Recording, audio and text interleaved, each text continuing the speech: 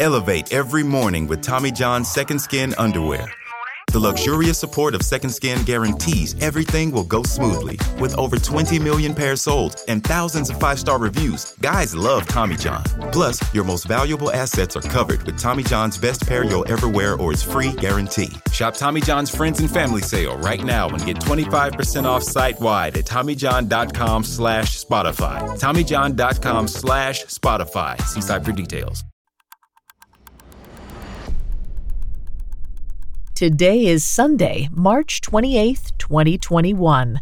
On this day in 2007, 38-year-old Hiroshi Maeue was sentenced to death for the murders of 3 people. He had met all his victims on websites that catered to people with suicidal ideation.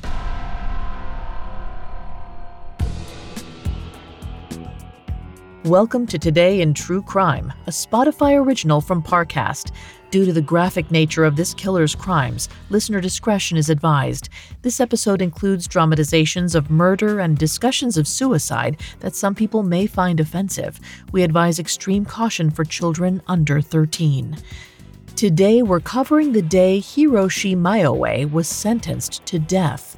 Let's go back to a courtroom in Osaka, Japan on March 28, 2007.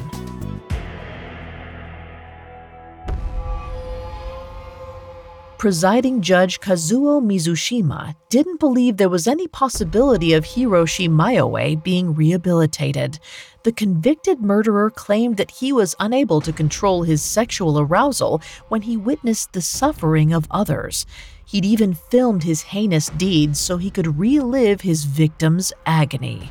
One thing was certain: Maeue posed an unspeakable threat to society. Over a 4-month period in 2005, he had murdered 3 people. 2 of them, a 14-year-old boy and a 21-year-old man, remained anonymous. But we do know the tragic story of one of his victims, 25-year-old Michiko Nagamoto. On February 19, 2005, Michiko Nagamoto made the fateful decision to agree to meet up with Hiroshi Maeue. The 2 of them had met on an online suicide forum. Michiko had joined the community a few months earlier. She found some solace in knowing there were others who felt the same way she did. The members of the so-called suicide website offered companionship to each other when many felt isolated in their real lives. They shared their motivations for wishing to end it all and discussed possible methods to make it happen. It wasn't unusual for members to join up for a group suicide.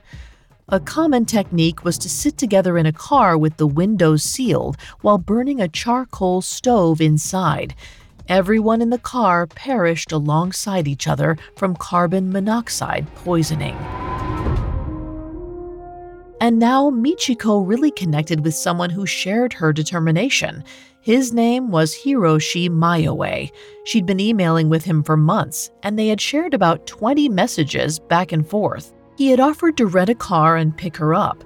Together, they would accomplish their dreadful goal, sitting quietly in the vehicle. Now that she had a date and time scheduled, she surely felt some peace. When the arranged time came, Michiko was ready. It's possible that the despair she normally felt had lifted somewhat, and she must have been full of adrenaline. The moment she had been waiting for had arrived. A car slowed down and pulled up at their meeting point. Michiko must have been hopeful that she could trust her fate to Maeue. After all, he'd shown up in the promised car on time, and everything was going according to plan. Michiko pulled on the handle and opened the car door, grateful to climb in and escape the chilly February air for what she knew would be the last time. Maeue stepped on the accelerator, pointing them both toward their fates. After a short drive, they arrived at their agreed-upon isolated location, where they intended to perform their solemn rite together. But something was wrong. The charcoal stove that would provide the fatal carbon monoxide wasn't there. As Michiko glanced around the car, she felt Maeue's hands on her. Before she knew it, he overpowered her and bound her tightly with rough rope. She doubtlessly felt shocked and totally helpless, unable to squirm out of the bindings. This wasn't how it was supposed to go. Terrified and in pain, Michiko started to scream, but Maeue covered her mouth and nose with his large hands. He squeezed her nose closed and clamped her mouth shut, rendering Michiko unable to scream or breathe. He held her until she stopped squirming and kicking and eventually collapsed into silence. Michiko's life was over, but not in the way she had intended to go, sleepy and full of peace. Instead, Hiroshi Maeue made her final moments a living nightmare. For this heinous crime and the two others, the prosecution demanded the death penalty. Upon reflecting on Maeue's actions, Osaka District Court presiding judge Kazuo Mizushima stated, "The crime was cruel, harsh, and outrageous. This was a crime aimed at fulfilling the accused's sexual desire. It is difficult for him to change these unusual characteristics. We cannot help but give the extreme penalty." And the sentence for Maeue was extreme indeed. He was sentenced to death by hanging. Coming up, we'll detail how Hiroshi Maeue was caught and brought to justice. Hi, listeners. It's Vanessa from Parcast. When you think of a criminal, do you picture a killer, a gangster, a thief? I bet you didn't think it could be the little old lady down the street who murdered her tenants. Every Wednesday on my series, Female Criminals, meet the unlikeliest of felons, mothers, neighbors, and unsuspecting lovers with a penchant for dangerous behavior. Discover the psychology and motives behind their disturbing crimes and find out where their story stands today. But that's not all. Airing right now on Female Criminals is our special 5-part look at the world's most infamous femme fatales, women who were deceptive and deadly, but not always the villain. Catch these episodes and more by following the Spotify original from Parcast, Female Criminals. New episodes premiere weekly. Listen free on Spotify or wherever you get your podcasts. Elevate every morning with Tommy John's Second Skin underwear. The luxurious support of Second Skin guarantees everything will go smoothly. With over 20 million pairs sold and thousands of 5-star reviews, guys love Tommy John. Plus, your most valuable assets are covered with Tommy John's best pair you'll ever wear or its free guarantee. Shop Tommy John's Friends and Family Sale right now and get 25% off site-wide at TommyJohn.com/Spotify. TommyJohn.com/Spotify. See site for details. Now back to the story.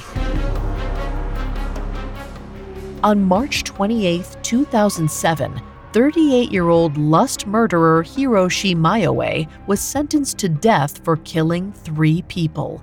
And the death of his final victim, 25-year-old Michiko Nagamoto, proved to be his undoing.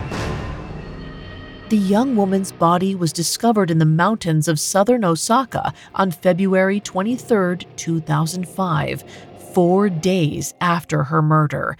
She wasn't immediately identifiable, but police took her fingerprints and matched the body to Michiko Nagamoto.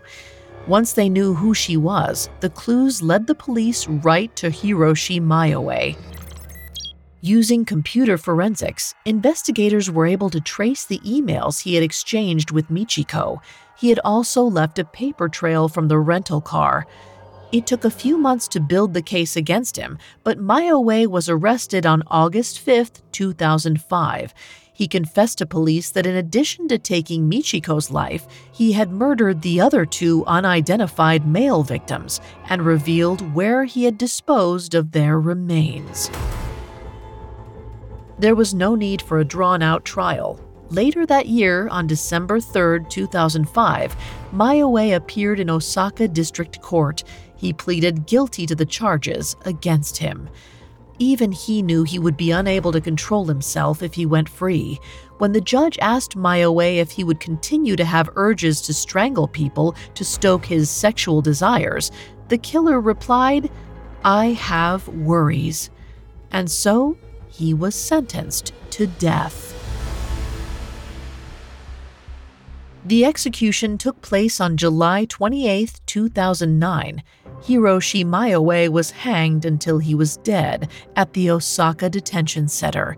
Like his victims, Hiroshi Maeue met his end being strangled to death, robbed of any control over the situation. And though his death couldn't bring back those he had killed, it at least served up a bit of poetic justice.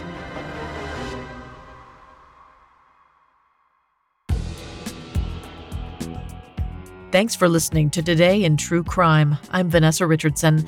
For more stories like this, check out the Spotify original from Parcast, Solved Murders. Today in True Crime is a Spotify original from Parcast. You can find more episodes of Today in True Crime and all other Spotify originals from Parcast for free on Spotify.